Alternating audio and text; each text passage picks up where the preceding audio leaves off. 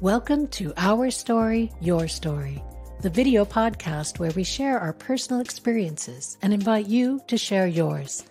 We are Toby Eunice and Shelley Carney, and together we'll take you on a journey through our lives and the lives of our family, friends, and guests. We believe that everyone has a story to tell, and we can all learn from each other's experiences. So whether you're looking for inspiration, entertainment, or simply a good story, you've come to the right place. Hello, and welcome to Our Story, Your Story. I'm Shelley Carney. And I'm Toby Eunice. Thanks for joining us. And we are originally releasing this show on Thanksgiving, so I want to say happy Thanksgiving to everybody. Thank you. Happy Thanksgiving to you. Yeah, so I'm wearing my pumpkin pie shirt because it looks like pumpkin pie. I'm wearing the shirt on which I will spill gravy tomorrow. Oh, did I already? Started spilling? No, I didn't spill. So, we have Thanksgiving coming up, and we're just going to have a small one, just Toby and I, with a little bit of turkey and cranberry sauce and that sort of thing. We're looking forward to next year in South Carolina, being with many, many kids and family members and having a grand old time. Grandparent old time. It should be a lot of fun. Yeah. So this week we're reading from A Gypsy's Kiss, a treasure hunt adventure, and we're going to be diving into chapter 35, Headed Home, and chapter 36, The Train Conductor. If you remember from last week, Miguel was dealing with the police. He was in the holding cell. He went to see he was interrogated.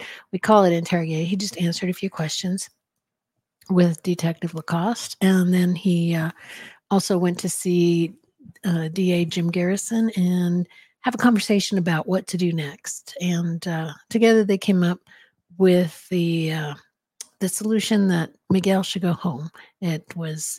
He'd had his adventure at Mardi Gras, and he had a good time. He figured out that there was some bad parts of the world that he just wasn't ready to handle on his own yet. So he thought maybe he should go home and, reset. Well, we have an interesting coincidence today. What's that? It's November 22nd, the 60th anniversary of the assassination of President Kennedy in Dallas. And of course, it was Jim Garrison who made his fame after this or before this? 62, yeah, after this, for having prosecuted several people that he believed were part of the big conspiracy in the assassination, and it eventually ended up in a book. I can't remember who wrote it. I think it's Mario Puzo, and then in a movie called JFK. Yeah, it was this. That's the same Jim Garrison. Mm-hmm. Isn't that interesting? So you met him when you were just a 15-year-old tyke. So this would have been, what did we say, 1963? 64. So this was after the assassination. After. Yeah. Mm-hmm. Yeah.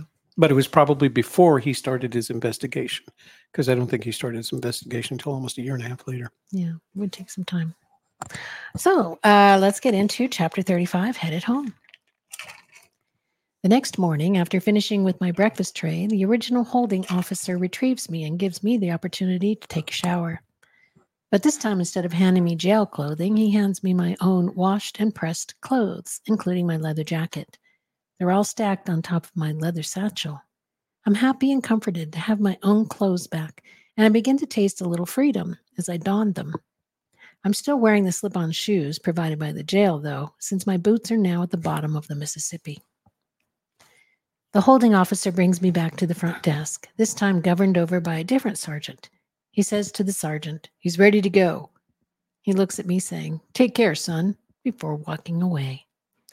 The sergeant, a roundish, chatty man who reminds me of Brother William, points to a chair alongside the desk and against the wall. "Sit down," he instructs. "I'll be with you in just a second." Several minutes tick by before he finishes his conversations with officers that are standing around his desk. He answers a couple of phone calls and pounds a handful of folders against the desk to even them up before putting them in a wire basket on the edge of the desk that's marked File.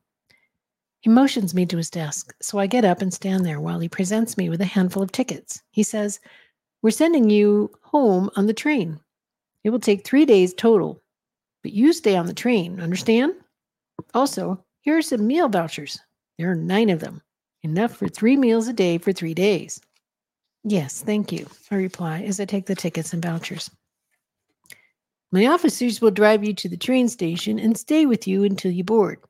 I'm going to give you a few dollars you can use if you need to buy something, but we've taken care of all your meals as long as you stay on the train." Very slowly, he reiterates, "Do you understand?" "Yes, I do." He sits up taller, looks around the room, and at the clock on the wall, saying, "All right, you've got a few more minutes until you leave. Go ahead and take a seat while we wait for my officers to come for you." A few minutes later, Officer O'Flaherty and Officer Avery, who had brought me into the police station, walk into the room telling the desk sergeant, "Ready for the kids, Sarge." "He's all set, right over there." He motions toward me with his head. They look over the top of the desk, put on their hats, and Officer O'Flaherty says, "All right, kid, let's go." I follow them to a car parked in front of the building. The ride to the train station is very short. At the train station, they park in the space marked "Official Use Only," very close to the front door. When they let me out of the car, Officer O'Flaherty asks, "You got a bag or something?" "No, sir, this is it." I pat my satchel slung over my shoulder. "Okay, let's go find your train." Once inside the station, there is a large board with a list of all the arriving and departing trains. Officer Avery asks to see my ticket book, and when I hand it to him, he correlates the information on the first ticket with the information on the board. When he works it out, he looks left down the train station, then turns to the right and points the ticket book down the long hall, saying, "You're down there." We walk less than 100 feet to an area marked Track 8. There are other people in the area patiently awaiting the announcement of the train's departure. The officers and I find 3 adjoining seats and sit down while the other passengers stare in wonder or concern. I try to look as innocent as I can. Not that I've done anything wrong, but I don't want the other passengers to think they're boarding the train with some sort of criminal. We wait a while, and over the speaker we finally hear, "Southwestern Limited now boarding on Track 8, departing for Lafayette and locations west. That's the Southwestern Limited now boarding on Track 8, bound for Lafayette. All aboard." I stand up and get in line while the officers wait nearby. I say to them, "You don't have to wait if you don't want to. I'm okay." Officer O'Flaherty replies, "We've got orders, kid. We stay with you until you're on the train." The line goes through the open door, and each of us in our turn steps up onto the train. As I reach the top step, I turn and wave the equivalent of thank you. They wave back. I walk back to the first car after the dining car that seems mostly empty, choose a seat, and sit down, pushing the seat back as far as I can, and close my eyes. I try to figure out what I'm feeling. Fear? Loss? Excitement? Dread?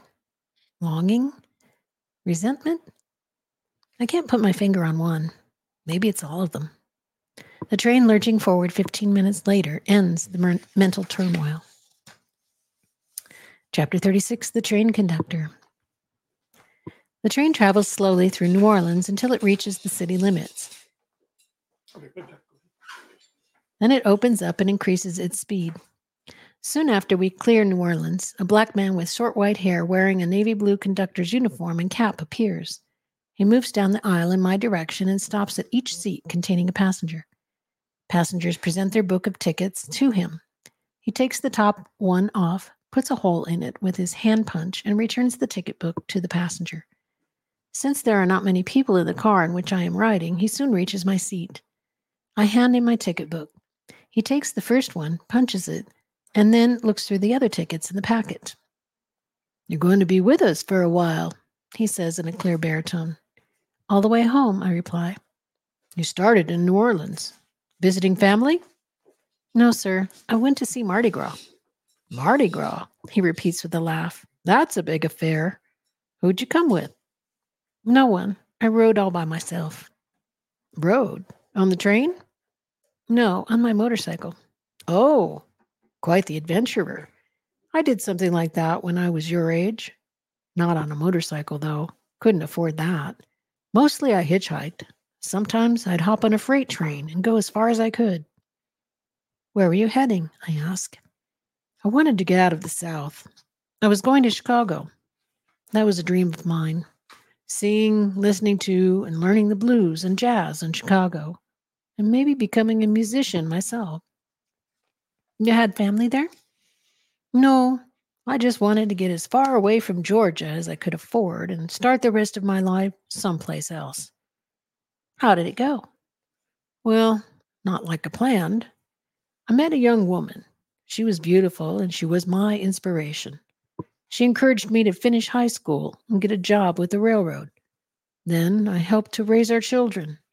She was a good and loving woman and turned me off the path I was on and onto a better one. Enjoying his story, I realize I'm glad to have his companionship after all that time alone in a cell. I add to the conversation. My father used to tell me, one day you'll meet a woman who will turn you into the man you're supposed to be, and you should be grateful when she does. He laughs, reminiscing. Yeah, that was her all right. And I am grateful for the 35 years we spent together. Spent? I ask. Yes, he answers. She's not with us anymore, but not a day goes by that I don't think about her. And you? He asks. What about you? I guess it sounds silly now, but I had planned that as soon as I finished seeing Mardi Gras, I was going to continue riding east until I got to the ocean. Then I was going to ride north all the way to Alaska to pan for gold. After that, I was going to ride home again with enough gold in hand to be able to do anything I wanted. That's a heck of a dream, he says with a friendly pat on my shoulder. Would you take some advice from an old man who was sitting in exactly the same seat you're sitting in right now? If I had it to do all over again, before I did 100 feet worth of traveling, I would finish my education. Now, you know, back in my day, that meant a high school diploma. But these days, you need college as well. You seem like a bright young man to me.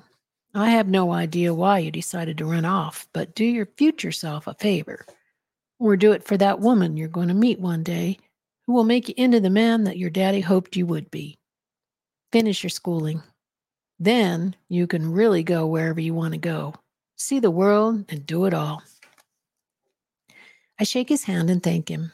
I tell him how much I appreciate his advice. He responds, Oh, we're not done yet. You and I are going to be good friends by the time this trip of yours is over. I laugh at the way he says that. He knows where I'm going and how long I'll be on this train. He offers, What else can I do for you? I could use something to read to pass the time. Toward the back of the next car, he points, there's a bathroom with a shower, and across the aisle from that is what we like to call the library. It has a couple of small shelves full of paperback books and another shelf with magazines. The only thing I ask is that you return them when you're done. Thank you, I nod. I will. He continues on to the end of the car in which I'm riding and on to the next. I follow a few minutes later into the next car and down to its end. I check out the bathroom and then the library. I withdraw a paperback novel written by Jack Kerouac about his travels with his friends all around America. It's not the first of his books that I've read, nor will it be the last. But this one, On the Road, becomes my favorite. I return to my seat and begin reading. After a few dozen pages, I feel drowsy, push the seat back to its reclining position, and doze off while thinking of Mariah and wondering if she is thinking of me too. The remainder of this trip consists of a series of repeating events: staring out the window, reading, napping, and going to the dining car ahead for each of my meals. Once in a while, I get up, go to the library, and pick out a magazine to go through, rather than reading the book. We make several stops, and sometimes I get off and look around the train station, buy a soda or a candy bar, and return to the train in my seat when boarding is announced over the public address system. We mostly travel a route along the Gulf Coast from Louisiana to Texas. There are times when the Gulf of Mexico, with all its boating, fishing, and other industrial activity, is in view. I often break the monotony of the train ride and get a little exercise by walking all the way forward to the locomotive and then as far back as the caboose and back to my seat. During these bouts of exercise, I discovered there are a variety of cars, including private rooms, sleeping quarters, dining, and one car seemingly dedicated to drinking. Occasionally, I exchange glances with another passenger, sometimes a smile, and a few words about riding on the train. But mostly I keep to myself, though I can always count on a visit from our conductor. After each stop, Mr. Kudrow takes and punches the ticket for the next segment of my ride. The 3 days do not pass as quickly or as slowly as I want them to, depending on my state of mind at any given moment. Frequently, I consider the whereabouts of the BSA. What happened to the cash tucked away in the secret compartment above the oil tank? And what Uncle Carlos will say and do when I show up without her. I also wonder if I'll be kicked out of St. Michael's for running off. When I left, I hadn't thought about what might happen if I came back. I was all set to keep on riding. Lastly, I think about my mother, and if, like Lizette, she is worried and praying for my safe return. But then I think, no, she never worried when I went out on my own before. So why would she start now? Why would she start now? I don't know. Had your dad been around and she found out you were off in Louisiana, she probably would have sent him after you. Oops. Probably. Yeah. That is very likely. Yeah. So I don't know why you would think that, but I guess we get into that funk when we're teenagers. Oh, nobody cares about me. I have to take care of myself. Yeah. Mama. There was a lot of that as a foundation for the rebelliousness I was pretending to be. Mm-hmm. So, yeah, nobody cares about Trying me to get anyway. attention. Yeah. Mm-hmm. Like all teenagers. Yeah. I think we talked about that one other time, going from seeking attention to being helpful and having a purpose in life. Or giving yourself a purpose in life. Yeah. You know, deciding on a purpose in life as opposed to just moaning your way through it. Yeah. So how did you feel about 3 days on a train and heading home? Well, of course, like all things in life, the 3 days were infinitely longer than I expected them to be. Mm-hmm. And then a year later, of course, they were infinitely shorter than I imagined them to be. Yeah. You know. Well, I would think, yeah, it's a long time on a train, but gosh, it's a whole lot easier than riding that motorcycle that far. Oh yeah, no, I mean it was relatively painless. Yeah. I didn't have a sleeping car. I wasn't in a sleeping car. I had to sleep sitting up, but there were pillows and there were blankets, and I never took a full shower. I did kind of a sponge bath over the 3 days, but I stayed clean. I wasn't growing a beard at the time, so I wasn't shaving and like exercising that much, going and walking back and forth on the train. And Mr. Kudrow found me a toothbrush and some toothpaste, so it wasn't difficult at all. And there were other people who were taking the same journey. So the journey from New Orleans back to Santa Fe and probably even further north, because that train went on to Denver and parts west from there. So it wasn't, like me rolling around in the middle of one of those, it's not an old timey train car. Freight car. Yeah. By this time, trains had been refined enough so that it was a smooth and relatively quiet ride with great scenery. There was one car that had the double decker. So you could go up this scenic car. I can't remember the name of it, but you could go up a level and you could see the scenery through at a much higher angle. So I didn't have a camera with me, unfortunately, but it would have been the kind of thing that I was distracted by the scenery and people. I don't think, it's not that I don't think, I'm certain that I was not as social then as I am now. That comes with the experience of being social, but it gave me the opportunity for a lot of people watching. And I used to walk through the cars because you had to walk through a variety of cars. You'd walk through the sleeping cars and the dining car, and I could eat in the dining car. They took my what do you call them? Vouchers there. There was a drinking car. It was obviously a bar. And every time I went through it, the bartender would give me like the look like, just keep moving along or something, didn't say anything, but that's what I planned. But I got a kick out of it. And there were people in there just having a good time. And that was back when you could smoke as much as you want in public. Mhm. And so it was like walking through a bar, you know. Mhm. So if I Interesting. needed, there was the motion, the exercise of motion, just kind Mhm. of going back and forth. I didn't know anything about Einstein's theory of relativity, but later I learned that Einstein used traveling on a train as a description of relativity and how time lapses. Mhm. So that was interesting. I didn't know anything about it then. I think Kevin and I, we rode the train quite a bit when we were in Europe for 3 weeks. Mhm. I think that was in 1986 over the summer. And yeah, there were some cars that were like they had the compartments where like you probably Mhm. maybe saw it on Harry Potter. You go in and then you can sit down and look at each other and talk to people but other people could come in too if they're Mhm. they just the two of us sitting on one side and somebody else could come in on the other. And they also had what they called a wagon, which was the recliners that you Mhm. could sit down and recline and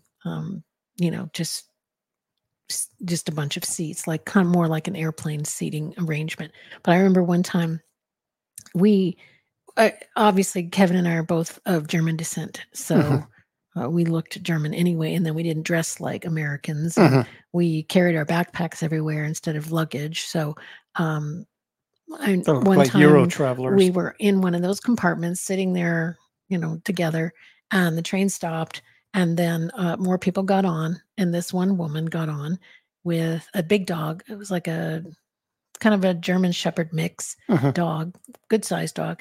And I remember that they took their dogs everywhere and they were well behaved animals because Mhm. they went out all the time. Mhm. They went everywhere. So they had to be well behaved. And she had him go sit underneath the seat that she was sitting in. And she sat down and the whole time she came in, she started talking to us in In German, German. not knowing we were Americans. And she's, well, talking and talking and talking and telling the dog. And then she sits down and then she asks a question. And Kevin had German in high school. So he'd had, you know, a year plus a little bit more than a year Mhm. uh, of German. So he's like, uh, langsama bitte, or, something about English bitte. And she's like, Yeah. oh, you speak English. And then she switched over to English with a British accent, which a lot of people there who Mhm. travel a lot have a British accent if they speak You can count on English. Europeans to speak English, generally Yeah. speaking. And she's like, oh, you speak English, oh, you're Americans. Oh, okay. And but she was very friendly and it was a good experience. But the funny thing is we had Eurail passes, which were good for 3 weeks. And we thought, well, we don't need to get hotel rooms so much because we'll just ride the train overnight. Overnight. We'll sleep in the compartment, Mhm. and then get up the next day and see the place where we are. We tried that. We got so tired because the conductor kept coming Coming in by. to see our IDs, to see our tickets, and waking us up. And it was like, It's like yeah, being in a hospital. it was, yeah. And Yeah. then the next day we got onto the wagon car and sat down and reclined, and we both went right to sleep. And we're like, yeah, we can't do this again. We have to get a hotel. So that was my train riding That's what experience. sounds like a great experience, Yeah. especially in Well, the Europe. nice thing is the trains went everywhere. You know, you could get to this very small towns. And then once you were in a small town, you could pretty much walk if you needed to. One time we ended up in a small town. We were looking for a dress shop, a place that made German clothing, like the traditional Mhm. dirndls. And we had looked up in the guidebook where to go. And it was this small town. And I'm not quite sure how to say it. I believe it was Aichach, Aichach, something like that. Very small town. We got off the train, and it was kind of raining. It was raining. We went over to the wall of the train station where they always would have a map of the town under glass, so you could look at it and kind of decide, okay, here's where we are, here's Mhm. where we need to go, here's how we get there. And these two women, moms, had been dropping off their young tween teens on the train, and they saw us, and they came over to us, and she didn't speak very good English because they were in a small town. Now in the big cities, obviously they speak a lot of English because they interact with a lot of English speakers, but in the smaller towns, not as much. So she was like, what are you trying to find? And so Kevin would show her, the address, and here's where what this dress shop that we're looking for. And the two friends were like, okay, we know where that is, and we'll take you there. But I think they're on lunch right now. So we'll take you there. And we're like, oh, no, just, and she's like, no, no, no. You get in the one car, and I got in the other car with these moms, and they took us where we needed to go. And yeah, this is how they are. They're like, you don't know, obviously you don't know what you're doing or where you're going. So we're going to take you there. We're going to take care of you because, that's just the way they are. They're not very demonstrative people. They're not very, showing a lot of hugging and kissing kind of things, but they are very hospitable people. They feel it's their duty to help people. Yeah. So we found that a lot, but that was our, train riding experience. Once the girls started in college, when they started traveling during the summers, they'd go off to these summer courses. Mm-hmm. I don't know why they had to be in Morocco or, but they'd go and they'd say, Dad, I don't speak Spanish or I don't speak French. So I used to tell them there's only one phrase you need to learn in that language. And the phrase is that language is equivalent of, I'm sorry, I don't speak that language. Do you have anyone who speaks English? And what you're going to discover is that in all the places that you're going to be going to, for the most part, they all speak English. And for the most part, they want to use their English. That's right. So they do that. And what I do is I'd go to Google Translate if I didn't know which, where was Erica at that time? She was on some island in the Mediterranean. Mm-hmm. And I found out they spoke a dialect of Greek. Mm-hmm. And so I got that equivalent of Greek and sent it to her. And you know how you can do with Google Translate, you can even sound it out. And it worked perfectly for them. They never had trouble. They always just do that. Oh, so they were terrible at languages. You'd think they'd learn Spanish. They all took, Spanish in high school. Such a diverse area. Well, in such not only a diverse area, but they went to a good high school. They had 3 years of language. They all chose Spanish because they figured their dad could help them. And I don't think any of them. I think Toby learned more Spanish as a result of having to use it. Mm-hmm. Yeah. And she's getting bit. Well, she started using it when she worked as a salesperson for that catering company in Washington, because all the employees were Spanish speaking. So she had to learn it to communicate with them. Yeah. If you don't use it, you'd lose it. And you don't really ever use it enough in class. Right. To be able to feel confident speaking it. So I don't think to this day any of them can speak Spanish without making me laugh. Well, yeah, they didn't grow up around it. Like, I grew up in Arizona, so I heard Spanish all the time. So I understood and then I understood the pronunciation of the words. I didn't know all the Spanish, but I at least had learned the numbers before I was in high school. I knew all the numbers in Spanish and, just this and that, not much because it was just, it wasn't encouraged that much to speak a second language because, but when we got to high school, I took Spanish and it was fairly easy because I had this Spanish around me all the time. So you kind of, you hear it and well, it's not Mogollon Rim, it's Muggy on Rim. You just hear the names spoken out loud, so you know how to say them. Well, there was a disagreement between my mother's generation and my grandmother's generation. My mother's generation didn't want us to speak Spanish because you're an American. You don't need to speak Spanish. Right. My grandmother's generation, on the other hand, would say it's part of your heritage and you learn. My grandmother would only speak Spanish to me. She would not speak English. And when I could, I'd respond in Spanish. When I couldn't, I'd respond in English. And she'd give me this side eye, But yeah, so I took Spanish in high school, but I learned a lot of colloquial Spanish just hanging Yeah. around with my aunts, uncles, and grandparents. My grandmother, of course, was Spanish. My dad spoke pretty good Spanish Hmm. for somebody that wasn't, well, I guess he was naturally born Spanish, but I mean, half Spanish. Um, so I went to college, and I thought, well, I don't need to. I took so my first year I took Russian, and then I started it. Went to Russian 2 in my second year, and I realized, oh, okay, this is going to get really hard. Get really hard. I would have thought it was was hard no to begin with. once you learn the alphabet, it all makes sense. Yeah. Um, Because that was a nice thing about Spanish and language like that. You didn't have all those extra weird letters or the umlauts or whatever. well, The that other was nothing languages. compared to language school at Monterey for Vietnamese, Yeah. North Vietnamese, no Uh-huh. less. So I switched back to Spanish, and I was getting constantly corrected because my Spanish was colloquial. Hmm. I didn't Yeah. say casado. I would say casao, Yeah. which was the colloquial Spanish, and so she'd correct me all the time. So, but I survived. I survived. So let's talk a little about some of the themes and emotions contained in those chapters. We have freedom and redemption. Miguel's experience in jail.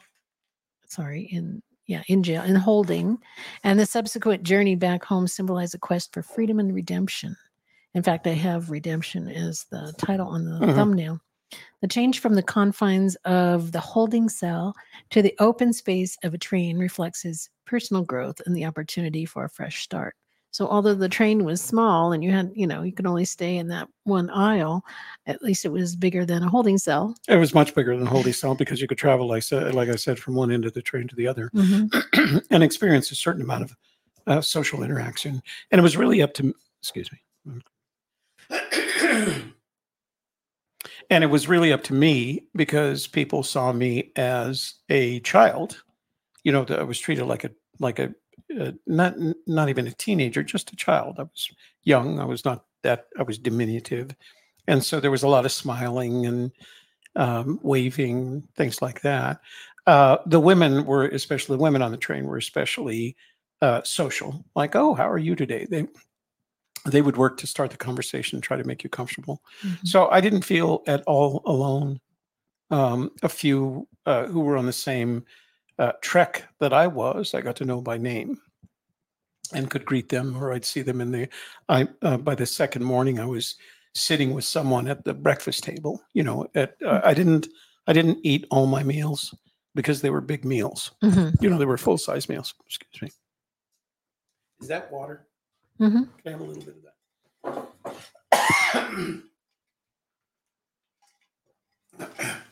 that? Thank you. So I didn't have a lot of the meals. I certainly didn't have all 9, but the dining car was very social. You could sit with other people, or they'd invite you. There was a couple of families, small families, husbands and wives. So it was very comfortable. Very, there was nothing that was upsetting about that particular trip. And of course, Mr. Kudrow, I could ask him any question and he'd have an answer. Well, it kind of reminds me of when we went on a cruise. You had an assigned table for dinner, so you got to know those people. But the other meals, you could just sit anywhere, and you could sit with people at a long table and get to know other people that way, or you could be off by yourself if that's what you wanted. So yeah.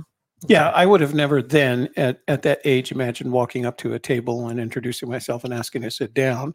But now, as I'm older and I get that opportunity at conventions and things like that, it is in my nature now not to go off in the corner at a table alone, but to find the table that has more people and a couple of open seats. For me, that's now easy to sit down and introduce myself. That comes with time. Interesting. Journey and transition. The physical journey Miguel embarks on mirrors his emotional and mental journey. The train ride becomes a metaphor for life's journey, complete with encounters, reflections, and anticipation of what lies ahead. So this is finishing up the hero's journey. He had this mission, this thing, this calling, I guess you call it. Mhm. Most of the time, it's called that in the hero's journey explanation. It's the calling, because they refuse the call, then they go on the call. Mhm. They go.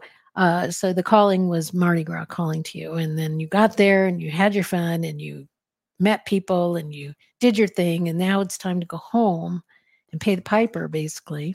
Because you're gonna mom and the teachers and the Uncle Carlos and all these people, and you got to pay the piper for, you did the fun stuff. Now you got to Pay the pay the dues. piper, as they say.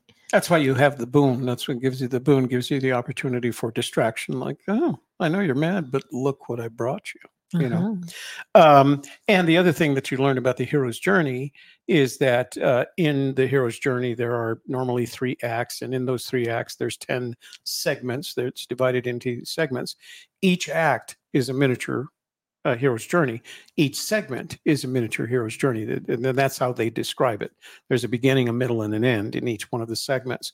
But I wanted to point out, so you hear us talking about the hero's journey a lot.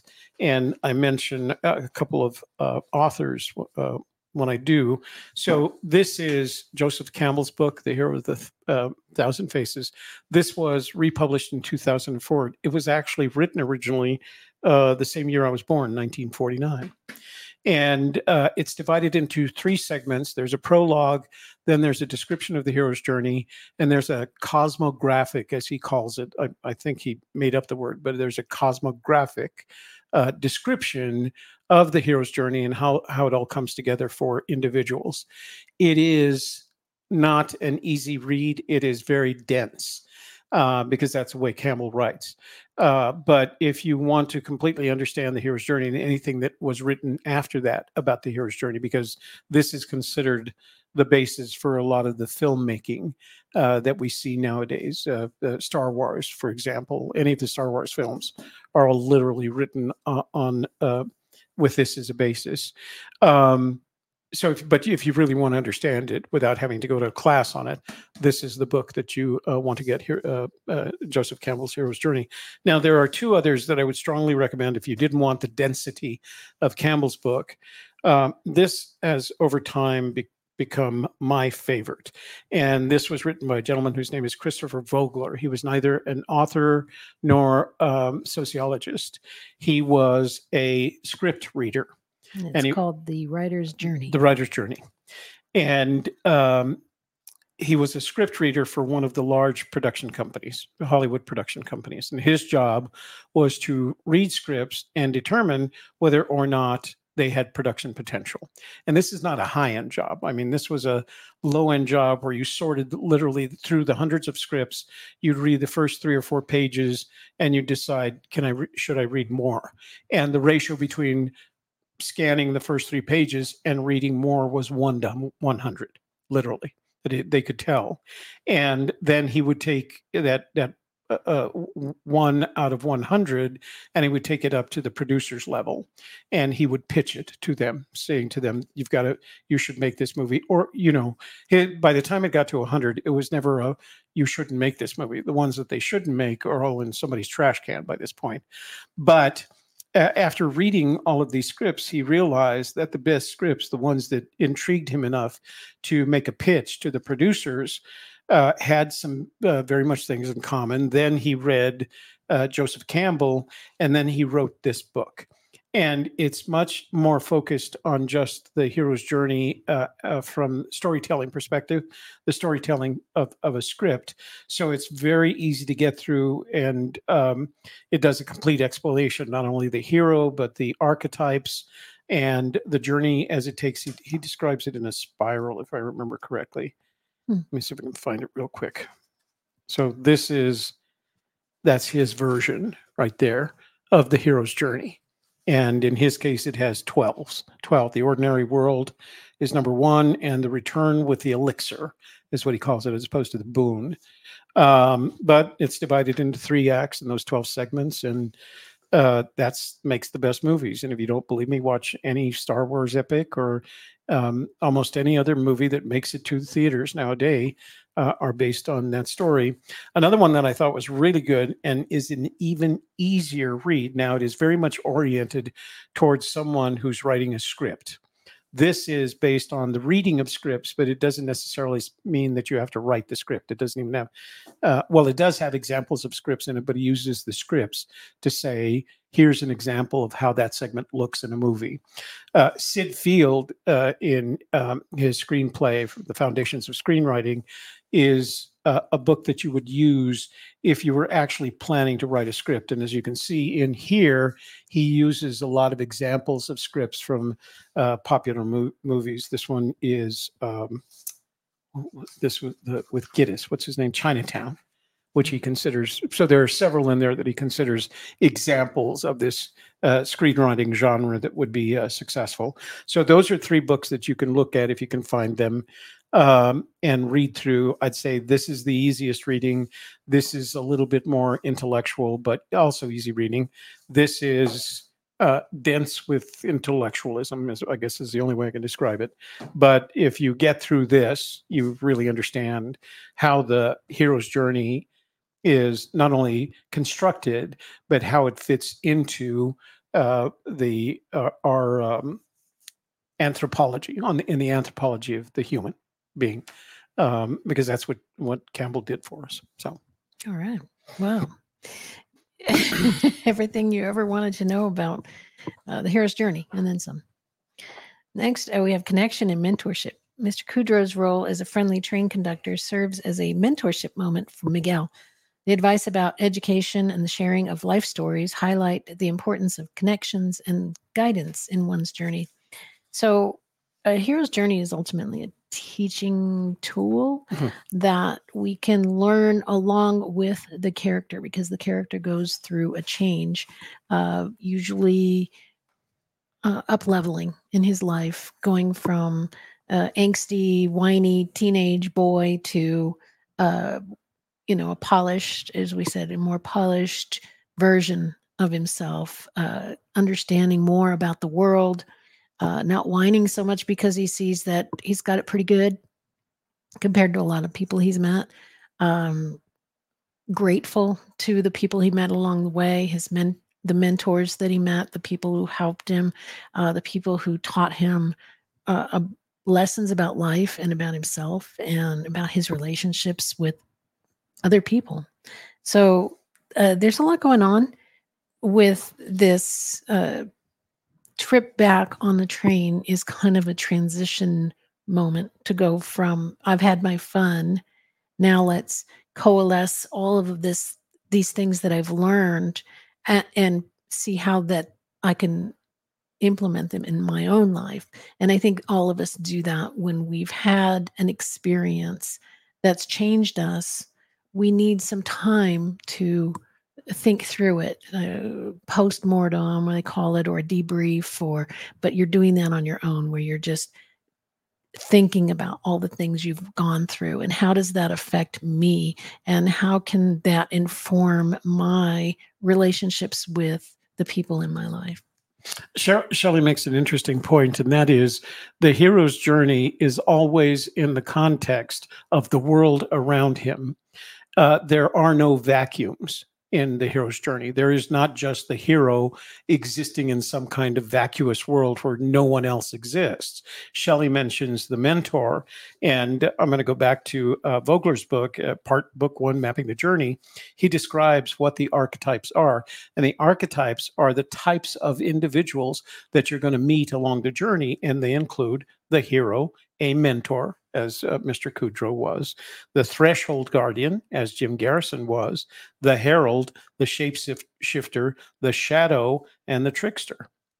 And all of those characters appear in this book in various forms, and they do in any story that make up the hero's journey, because, as I said, the hero is never in a vacuum. If it is, the story starts getting really boring really quick. He's got to have people around him in order to make the story interesting.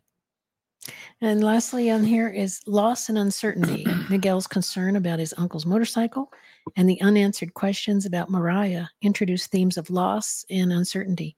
These elements add depth to the narrative, creating suspense and emotional engagement for the readers. And my niece Daniela read this book, and that was something that she told me was she felt a lot of tension about what's he going to do? Where's the motorcycle? What's he going to do when he sees his uncle and he doesn't have it? And how's that going to turn out? That really provided some tension for her and a reason to keep reading. There's two things that I get when people have read the book and they want to talk about it. One is I was happy to see that the motorcycle worked out. Yeah. Oh, I shouldn't do that. But, that was the first thing. But the other thing that always mentions was, did you ever go back? Did you ever go back to find Lisette, or did you ever go back to find Mariah? I think leaving that behind, because there's so many people that are involved in this. And I guess the answer to that is the hero's journey doesn't end at the end of this hero's journey. There's another. So there could be another story that would be the return. For example, I might have found myself after having returned from Vietnam going back to visit Lisette so that we could have some sort of closure with all that. But that's another journey. So if you look at these storylines along the way, there is not always resolution with the relationships that you have along the way. It was interesting to me that we based the story of the Ranger and his wife on people that I actually knew much later in life. But I could do that because that was the culmination of that story. I was aware of how that fit in to the rest of my life. So it's not always necessary for complete resolution. The resolution is the difference between the beginning of the hero's story and the end of the hero's story. And there's a lot more room for developing resolution of other stories along the way. For example, could there be a script about having served in Vietnam with all these close calls with the objective of getting back, returning, not because it would make my mother happy, but maybe it would make Lisette feel better about herself. So there may be a completely different story in there, another journey, one for me, one for her, and it might even be her story, right? You could write a story that starts with her journey after, say, the day that begins the day after she has this encounter with this young boy who she doesn't know anything about and who doesn't know what his future is like. And it ends with the return of that boy to meet with her. I mean, you could tell a whole story like that. And the resolution is the return of the young boy to visit with her, showing her that, look, people do come home from Vietnam. And then after that, there's an even longer and better story that results of them enhancing their relationship. So that's how these things go. They don't always get resolved. I don't know what happened to Mr. Kudrow. I don't know what happened to Mariah. I don't know what happened to Lisette. But you could write another story. You could, but I'm like, why? I don't get it. See, to me, I'm like, okay, you had a good moment with this person. You spent one night with Lisette and one night with the Ranger and his wife, and then one night with Mariah, and then you went home. And one night out of your entire life you spent with one person, why do you go back? I mean, yes, you go back and see your uncle. He's part of your family. Yes, you had girlfriends and stuff that you'd go back and see in later years, but they were a girlfriend that you saw many, many, many times, not one evening, one night. Yeah, you went through a lot with Mariah, but it was one night. I'm sure she went through a lot most nights. She had a lot going on in her life. So, you could have gone back and they would go, who are you? I don't remember you, because it was one night. The point that I'm making is that you're absolutely right. There's no way I can disagree with that. You're, in terms of conceptually, you're absolutely correct. It was one night in my life. The point that I'm trying to make is that Mariah has her own journey. Sure. And that I was part of it for one night. One night. Right. And maybe the rest of her story began after she gets off the top of that mausoleum and goes to face whatever she has to face in order to move forward along her story. The same with Lisette. So what you imagine is that each of us has some little bit of impact on anyone who we've had the equivalent, and I'm going to use this cautiously, of a one night stand. Right? I had a one night stand with the what you call the ranger and his wife. I had a one night stand with Mariah. Encounter. Okay, let's count an encounter. Instead of I had an encounter. I had an encounter with Mariah, and I had an encounter with Lisette. I had an encounter with a sheriff, and in storytelling, the story from that point is their story, not mine. I may appear in it later on and return, but that's not my story. You're the hero of your story. They're right. The hero they're of the hero. theirs. They're the heroes or heroines of their story. Well, there's a book called Dying to Be Me. And in there, this woman died and came back. And she talked about when she was dead, for the time that she was on the other side, she saw this big, huge, beautiful tapestry. And the threads then, were woven through, and how some threads are, they bump up against other threads and then they go off in another direction. That would be the night that you spent with these people. Others are, intertwined or woven together. That would be, your family members. They're always going to be part of your life. You're going to be a part of their life, So yes, we do encounter these people, but we aren't meant to, wrap each other up. A lot of times we're meant to just bump up against each other and then bounce off and go in another direction, which is what this was about. Yeah, if I was writing Mariah's story, it would start with the bedroom scene, jumping into the river, stopping there, and then starting the backstory. Right. So each of them, like you say, they have their own thread, and we encounter one another along the way, and then the threads, in a neuromatic way, go off in their own respective directions. Which I found that really interesting, because it's like the three fates who weave the threads of life together, and one cuts the threads, and all of that. That's interesting, right? It's like somebody else must have come back from the dead and told that story. Oh, you had to at some point in order to make it a foundation for whatever you were writing. Yeah. Well, I think we're going to leave it at that. Reflection and regret. Well, I didn't really think you had much in the way of regret, other than that bumping up against people. You always kind of wonder, what if it had lasted longer? What if I'd run off with her? Or, what if? That's what regrets are. I think a lot of times we look in our past and we're like, oh, well, maybe if I'd have done it differently. But then I was taught through my life coach training that everything happened exactly as it was supposed to happen. How do you know? Because that's the way it happened. And that big tapestry is, we only have one thread. We are not the whole thing. We are one thread in that big tapestry. So sometimes we don't understand why things happen the way they happen. Why did my husband die when he's only 61? Why did you meet and fall in love and get married when you were 20 and have a couple of babies?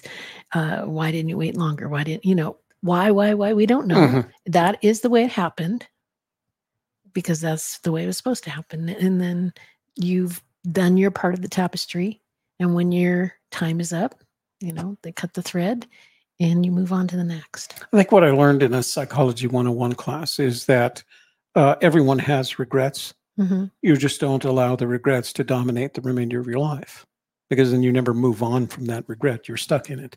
And are there times that I wish things had turned out differently in life? Absolutely. Are there times where I wish I had been a better man in whatever situation it was? Absolutely. But if you focus on that as the center of the rest of your life, you're never going to be able to move on. Yeah, you got to look at it and say, that happened for a reason. What can I learn from it? Because everything is, has the ability to be a learning experience for you? What can I take out of that informs me, that can make me better? What can I do in the future that would be better than that choice that I made there, that I don't have good feelings about it, even though, maybe I learned a lot, but it made me who I am. Everything that happened in my life up to this point made me who I am now. And I happen to have a person in my life who, and their expectation is that I should feel more regret about the things in my life. And they don't quite understand why I don't.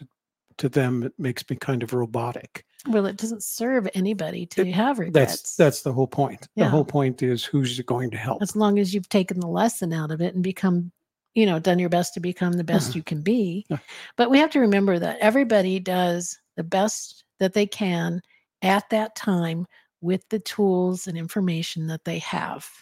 If you are, just a weak person and you didn't have much support growing up and you're just kind of lost and you make some poor choices, you still did the best that you could with the tools and information that you had at the time. Maybe you look back and you regret it, but, you shouldn't regret it because you did the best that you knew how to do. I don't know whether it was a philosopher, but the saying is something like, you have to live with your choices, whether they were good or bad. Right. And you can spend the rest of your life focusing on one or the other. Can you choose to focus on your bad choices? Yeah, you can. And it's going to mess you up for the rest of your life because you'll continue to make bad choices as part of that. The idea is that if you get the opportunity to make a choice, make the best one that you can. If you make a bad one, live with a hangover and then go on with life. Well, and yeah, I think that's a perception thing. Was it a bad choice, or was it something that was part of your journey that you needed to do in order to learn that lesson, in order to get to this particular point in your life here? People did some really what you would maybe think is bad stuff, and then they turn their life around and now they're helping other people not do those same bad things. If they'd never done that bad thing in the first place, they wouldn't be there helping other people. So, it's all a perception thing. To me, a bad choice, a very bad choice, results in injury or death to you or someone else. Other than that, you should be able to live with it. Yeah. Yeah. All right. Well, that was fun for us. I hope it was fun for you as well. We do again want to wish you a happy Thanksgiving. We'll be back again next week with the next chapter, and we'll find out what happens to Miguel as he rides that train back to Santa Fe. Or actually, Lamy. Lamy, yeah, you don't get back to Santa Fe. All right, say your good nights. Thank you for being here, and we appreciate you. And happy holidays. Happy Thanksgiving. Yeah. Thanks for listening to Our Story, Your Story. We hope you enjoyed hearing our stories and those of our guests. We invite you to share your own stories with us by emailing us at stories@agkmedia.studio. And don't forget to subscribe to our podcast so you don't miss any future episodes. Until next time, keep telling your story, because your story matters.